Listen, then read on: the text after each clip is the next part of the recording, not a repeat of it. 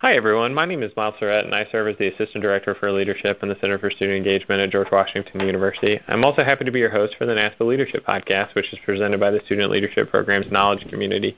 You can get more information about the Knowledge Community on our various social media outlets, including Facebook, which is facebook.com/SALead, on Twitter at NASPA SLPKC, on Instagram at NASPA_SLPKC, and all of our webinars can be found on the Knowledge Community YouTube channel, which is NASPA SLPKC. I want to welcome my guest today, who is Nick Lennon. Nick received his BA from Hamilton College and earned his PhD in Educational Psychology from the University of Texas at Austin. Nick is the Director of the Leadership Education and Development Office at George Mason University. Much of Nick's work is focused on ethics and its relationship to leadership. He oversees the LEAD office, which helps students develop as effective, ethical leaders through a series of workshops, conferences, classes, speakers, dialogues, and retreats.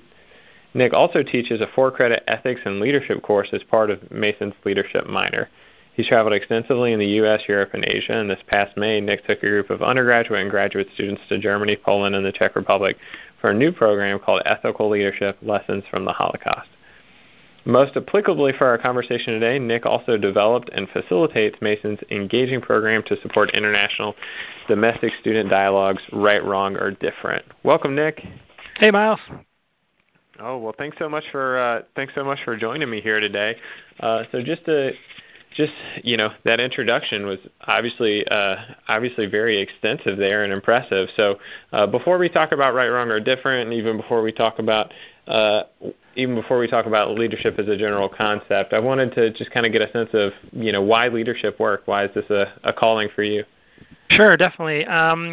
I feel like we're very, social creatures, and that we need to work together well in order to kind of accomplish things. And much of leadership is really about the process of teamwork and working together with others, and collaboration, especially with those who are different from us, different backgrounds, different viewpoints. And I think it's one of the most complex things to study and help people learn about, but also one of the most important things that we do because of how social we are and how much we can accomplish as groups more than just as individuals. Okay, great. So who is the best leader you know, and why?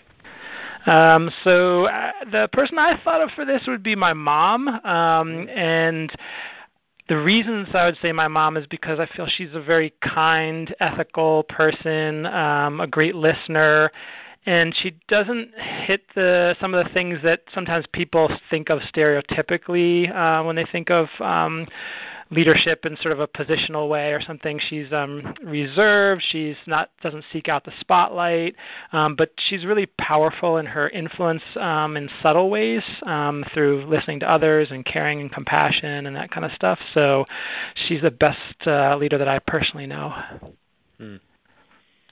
Yeah, it's amazing. So I ask this question on every podcast, and I've asked it to a lot of students over the years, and it's amazing how many people reference their parents and sort of quiet leadership, and it's interesting to think about leadership within a family. It also gives me hope, because maybe one day I have a 1-year-old, and maybe he'll grow up to say that about me. Wouldn't that would be just the best? Definitely. Yeah, actually, I have a 1-year-old myself, so I didn't know that about you. Oh gosh, they should hang out sometime. Yeah. My son's the worst, though, so I don't know. What experience most informed how you think about yourself as a leader? So was there a moment or a season of life that really led you to considering yourself in that role? Yeah, I think to me, one of the biggest things has been travel. I taught English in Japan for a year, and I think travel and living in a different culture can really kind of help highlight like what's most important and challenge your way of thinking and everything. And I found that I had to have a delicate balance of making sure that I was still true to myself, but also adjusting to cultural differences.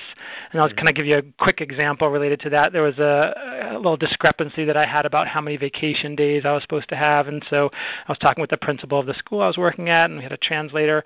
And the translator kind of talked to me afterwards and said he was surprised at how direct I was, and that, that I showed some emotion, that I was like frustrated, which I'm usually a pretty low-key person, so I was surprised that stood out. But it sort of came across that usually, that wouldn't happen in a kind of conversation with a principal and that sort of cultural context and everything. And so, everything worked out well, but it was something that kind of stood out to me in terms of how I have to, adapt and adjust to different cultures and different contexts, and you don't just, have somebody who's, okay, they're going to be a leader in all situations. You kind of have to take those factors into account. So that kind of stood out. That was an experience that kind of informed leadership for me. Yeah. No, I think the cross-cultural exchange is something that's, a huge part of being a leader, and I think that communication is sort of an ongoing challenge of leadership. I am looking forward to talking more about cross-cultural exchange when we get down to right, wrong, or different. It sounds like that was probably a motivating factor in the development of that program. So definitely, yeah. Yeah. So you earned a PhD in educational psychology. That's a pretty unique avenue into leadership work. So how do you think your academic studies and that lens by which you were formally educated, how do you think that adds value to what you do with leadership?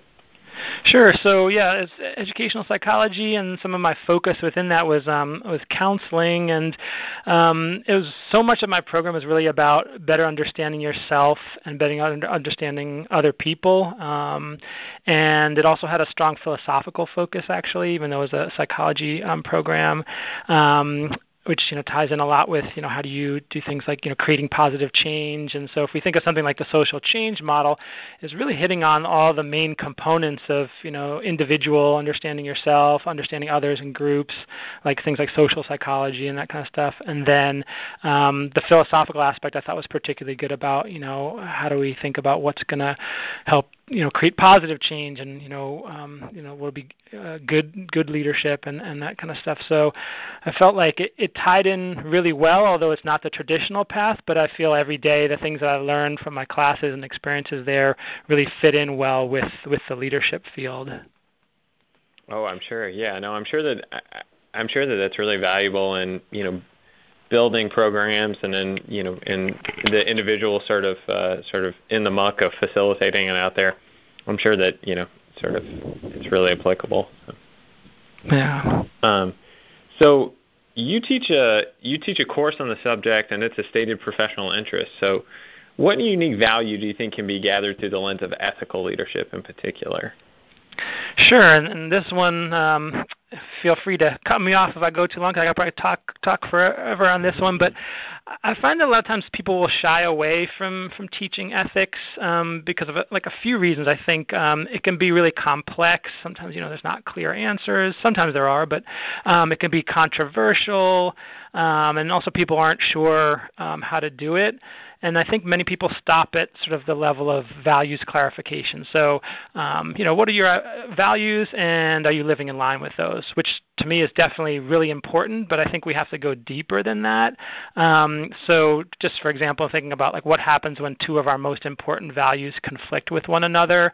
How do we decide what to do in that case? Or when our values conflict with those of someone else, especially before we're talking about cultural differences or any kind of differences. And even thinking about when someone holds a value that most reasonable people would say is clearly wrong. So for an example, I did the Holocaust program recently. So if you think of, say, like a neo-Nazi or something like that, saying to them, okay, clarify your values and act in line with those, there's got to be something more than that.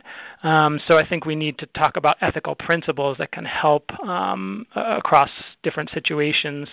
And sometimes I find students are sort of certain, there's a kind of a big mix, but cultural relativism sometimes seems to be appealing, that the only measures of right or wrong are the standards of the culture that people are in, and things like people say, teach their own, or who am I to judge? But again, an extreme example was kind of on my mind since I just did that trip to the Holocaust sites, that if we look more deeply at values and stuff, if we're saying, okay, cultural relativism, and that's the way I'm going to go, and we can't judge anything and that kind of stuff, we give up the ability to judge things like genocides like the Holocaust or slavery in our own country. So I think ethics can really help us have principles to evaluate why something may be beneficial or harmful. And then we also have to avoid getting too rigid with, okay, well, we have to follow this every time in all situations. So it's a delicate balance, but I think it's really just most of the topics I'm interested in, leadership, ethics, that kind of stuff, are sort of those more complex ones without easy answers. I kind of find it, very interesting and challenging. Yeah, that's a really interesting thought about ethics being sort of a hedge against sort of a blind acceptance of values. And I'm sure that those examples, though, seeming extreme, are certainly helpful for folks in sort of, combating concepts of cultural relativism that may not be, because even, sometimes even when things are happening within the context of culture, they are still ethically in a vacuum wrong. Sure. Yeah. So that's really interesting, and I'm sure that adds a lot of value. So, I was recently in a session where NASPA President Kevin Kruger was talking about how to sort of best prepare and best understand the field, and he said one of the first things that he mentioned was you've got to read your critics, and I think that that's an incredibly important practice in leadership, and I am always pressing at and asking this question because I firmly believe that when facilitated or framed improperly, leadership can lose its impact. So how do you think that we as student affairs practitioners can make sure that our programs really have meaning? Sure. I think one thing that really would stand out to me is making sure it's tying in with whoever the participants are for our programs. Is this something that they can see as relevant, or how can we help them to see what we're doing from the program or opportunity we're providing as relevant to their lives? So I know before I was talking about ethics, and people might see like the Holocaust as something that's not as directly related to them, but a lot of times when we discuss things like ethics, well, I'll use like examples of dating. You have two friends, one's cheating on the other. Do you tell the friend that the other person's cheating on them, or that kind of stuff? And a lot of times students like, oh, I've had that experience. And so I think helping to bring some of these, big ideas directly to their lives can really be helpful. And then making sure to listen, as I was saying about like my mom before, about one of the things I really respect about her is how well she listens to others, is listening to those who are going to be affected by our programs, brainstorming with them what might be helpful, and really kind of challenging people to think more complexly about things. I know sort of in our kind of politics these days, a lot of times there'll be some like, quick snippets, and these will impact how people view something. And sometimes when we dive deeper, seeing the complexity of something, I think can be really helpful. So really, I think, with that listening aspect is being able to ask good questions. Sometimes I think we feel like we have to show, okay, I know this or I know that, but really being able to discuss with people who are going to be affected by programs and asking good questions of each other. Okay, great. So I kind of want to transition now to talking a little bit more directly about right, wrong, or different. So, Nick, can you just provide a general summary of right, wrong, or different, and kind of talk us through the origin of that program and what it looks like in practice? Sure, definitely. So basically it's a discussion-based program. It's sort of three main goals. One is a discussion around topics that relate to ethics and leadership. A second goal is opportunities for international and domestic students to share perspectives with one another. And then the third one is opportunities for students to connect with faculty members outside of the classroom. And so it's about 3 or 4 years ago, a colleague from our Office of International Programs and Services and I were sort of brainstorming, what can we do to kind of hit these different goals, and sort of came up with the Right, Wrong, or Different program. And so just sort of a quick summary about it is it's basically about a 2-hour program we do once a semester. And the first 30 minutes, we kind of do some introductions and group agreements to make sure we're having respectful discussion and everything. And then we do a 4 corners activity where students will move around the room according to how much they agree or disagree with certain statements related to the topic for the day. And I can kind of mention some of the topics in a second that we've hit on in the past few years. And then we break for about 10 minutes for the students to get the food, and because we provide food for the program. And then as they bring their food back, give them a little time to eat, and then we'll introduce the faculty member who's sort of the topic, the person with the topic expertise for that day. And they'll do typically about 10 to 15 minutes minutes presenting some research that they've done related to the topic, and then for about an hour facilitate a discussion sort of more in depth about the topic, and then we do a sort of little wrap up at the end. And past topics that we've hit on, so we've done things around gender, addiction, religion, police intervention, refugees and displaced peoples. This is around this past fall around the Syrian refugee crisis, poverty and economic justice. So sort of a wide range of different topics. And so that's sort of the kind of quick rundown that we do. But I'm happy to give more details or share those with people afterwards. Sure. So you mentioned the collaboration across functional areas as being instrumental in the development of the program. What advice would you give for building those effective collaborations? Sure. So the way that this one had worked, the colleague from the Office of International Programs and Services and I had kind of worked together on a couple other projects before, and just found that we worked really well together and kind of had strengths that would sort of balance each other out. And so when we kind of talked about, we want to develop something new to kind of hit on the goals that I mentioned before, we just sort of had a good open brainstorm session, and I felt like the collaboration between she and I was just really good, and we had sort of similar goals, although different strengths.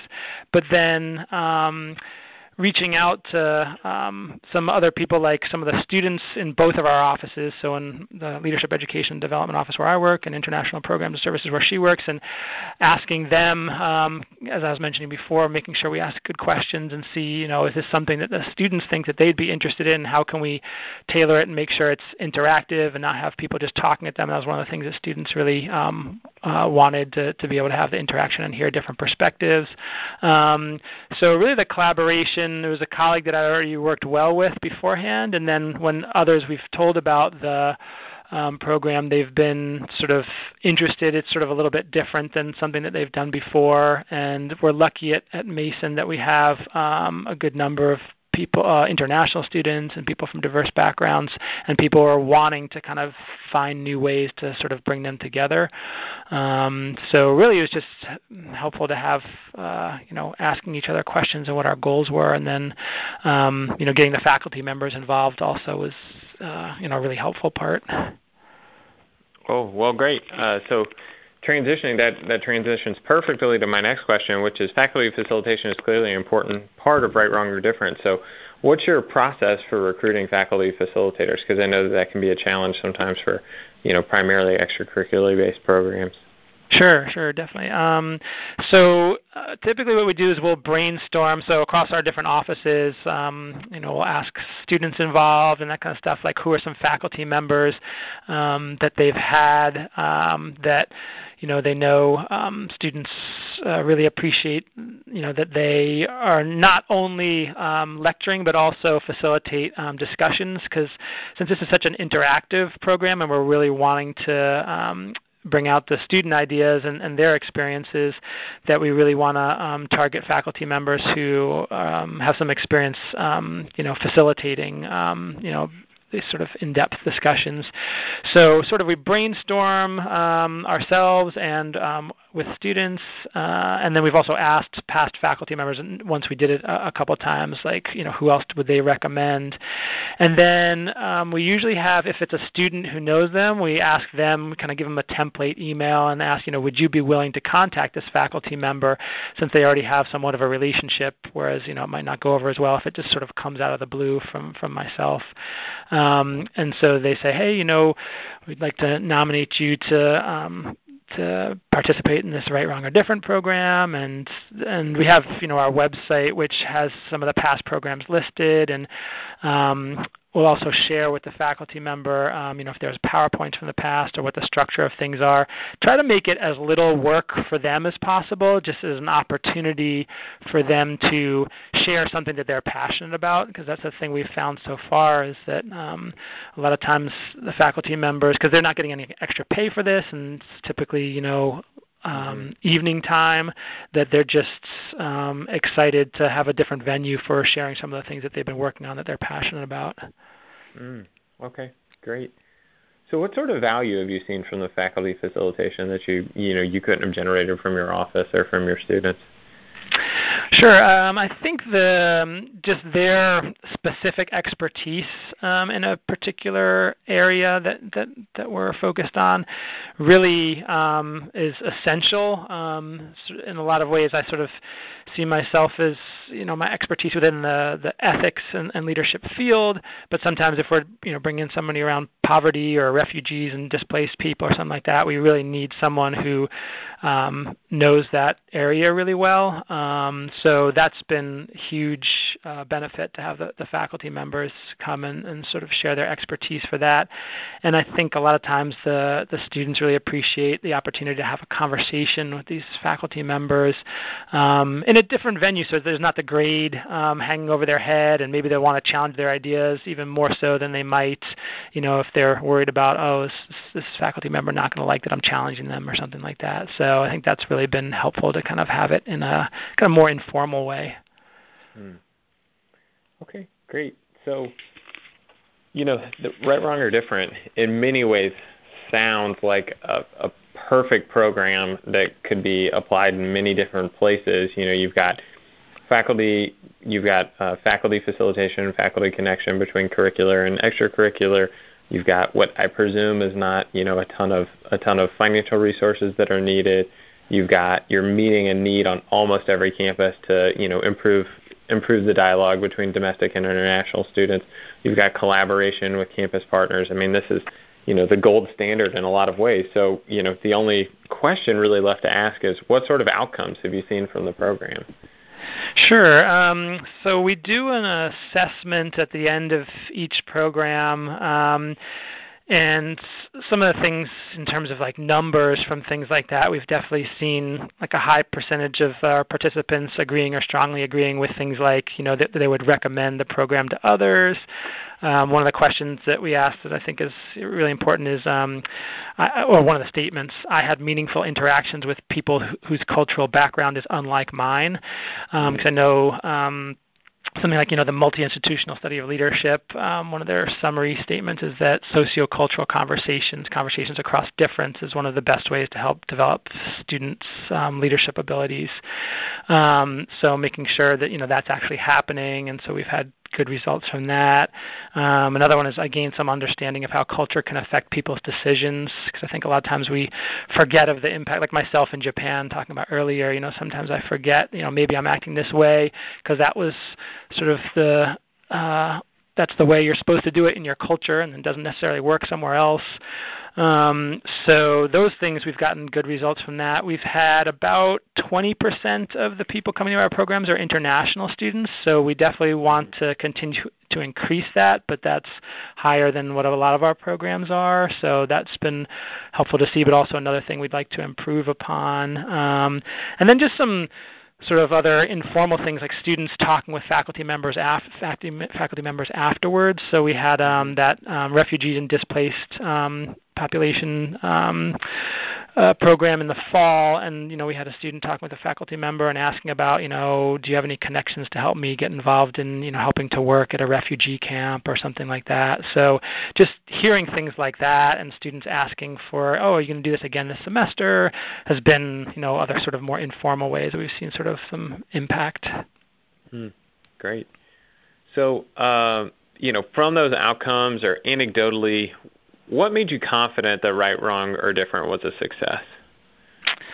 I think the thing that makes me most confident about it is sort of more anecdotally as you're mentioning. So students asking for, when are you going to have this again? We have people who've come multiple times for different topics.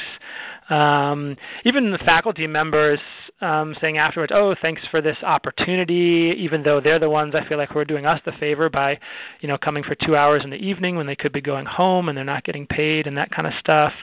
So it just seems like it's connecting well with some things that people are really wanting to talk about.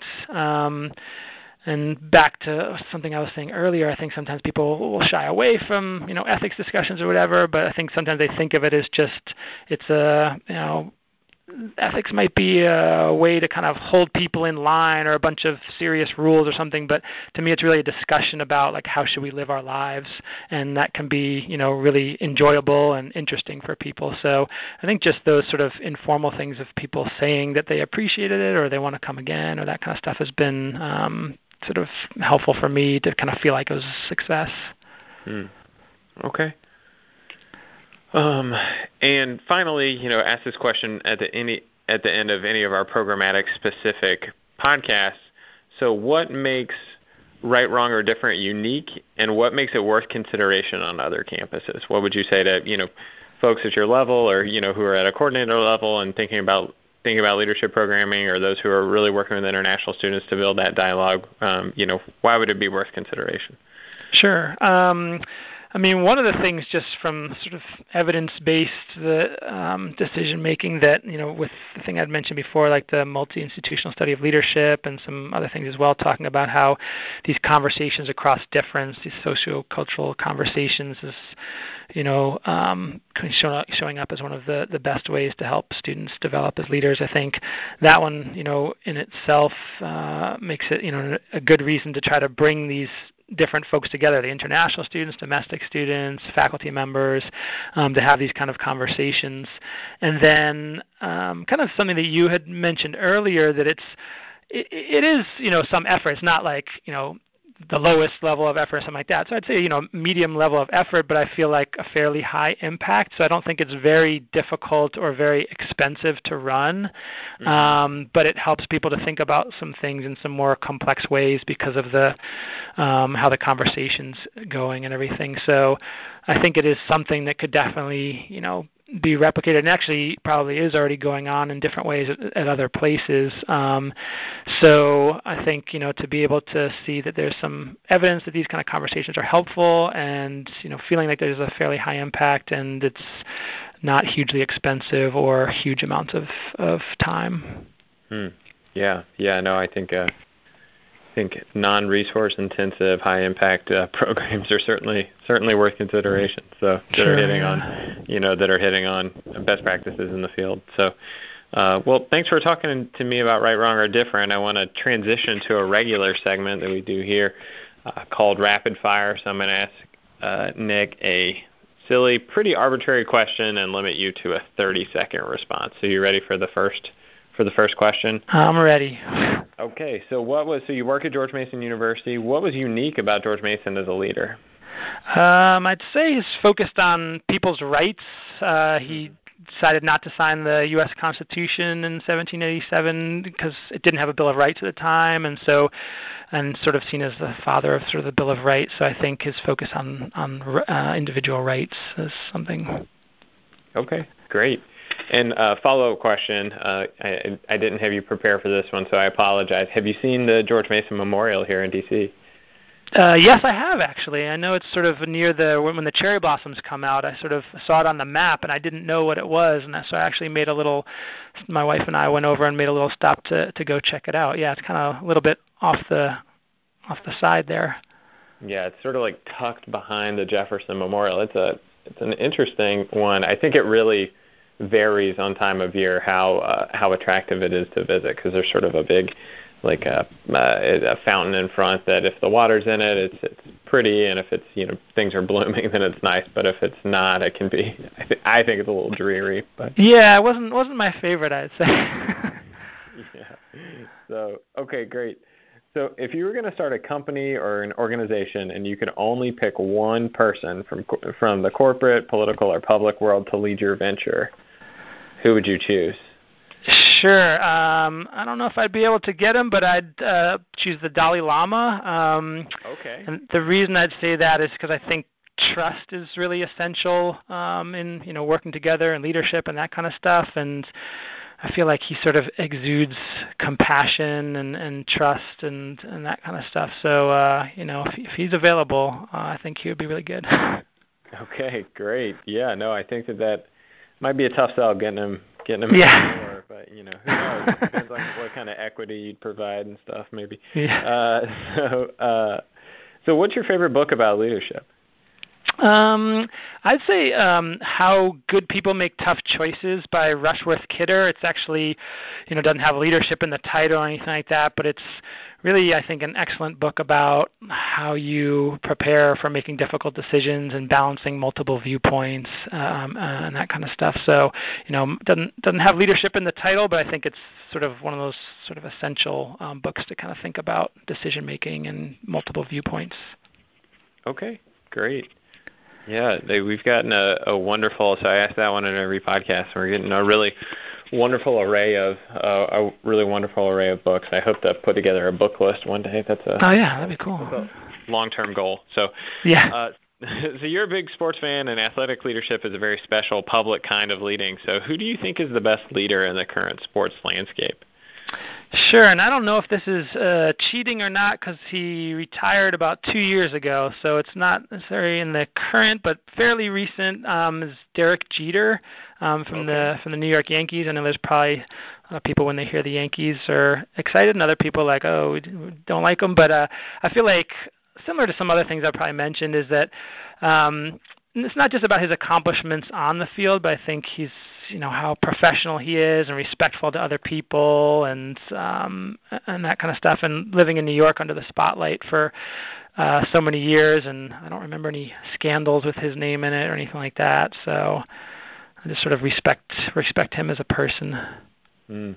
Is that cheating that he retired 2 years ago? No, I think that's fine. I mean, I think a great indicator of his leadership abilities. He started that media outlet, the Players Tribune, which gives direct access to athletes. So, and there's clearly a lot of respect for him within the athletic community that he would be able to lead that venture. And definitely, yeah. I mean, I haven't seen the financials, but just anecdotally, that seems like a really successful process. So yeah, and that ties in actually.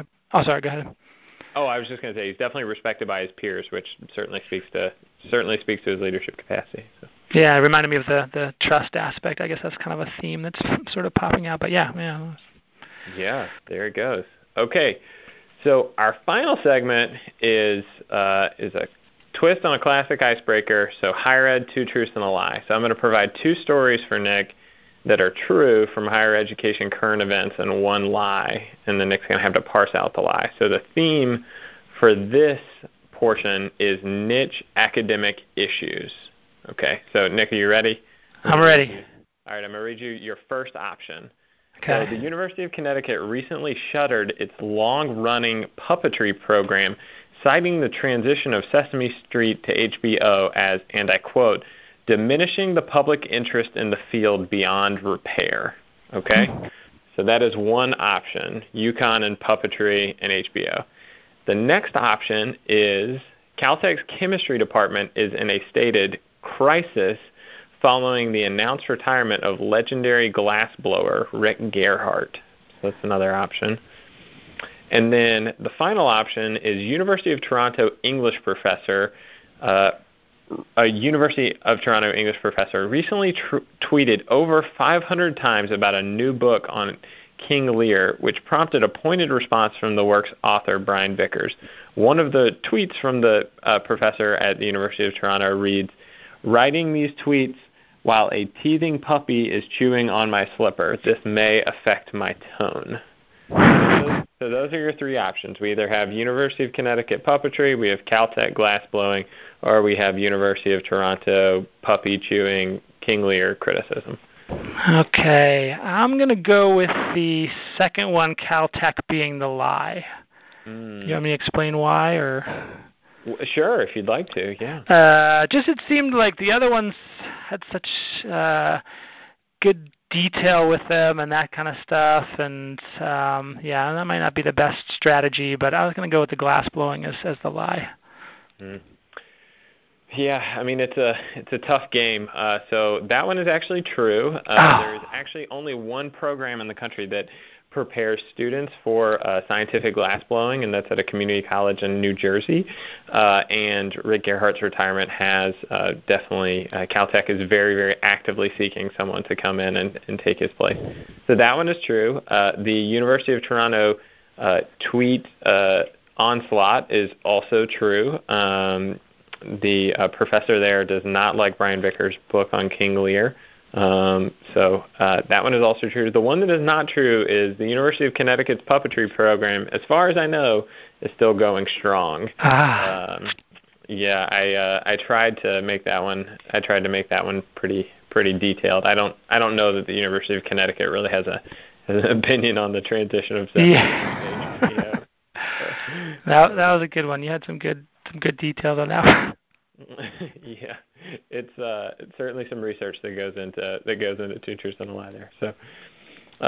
Okay, well, that concludes our program. So thanks to everyone for joining us for the NASPA Leadership Podcast, which is presented by the NASPA Student Leadership Program's Knowledge Community. And thanks so much to Nick Lennon for joining me today to discuss Right, Wrong, or Different. And to find out more about Right, Wrong, or Different, or about the Leadership Education and Development Office at George Mason, you can go to lead.gmu, as in George Mason University, .edu, as in the end of everyone's email address who's listening to this, or email Nick at NLENNON,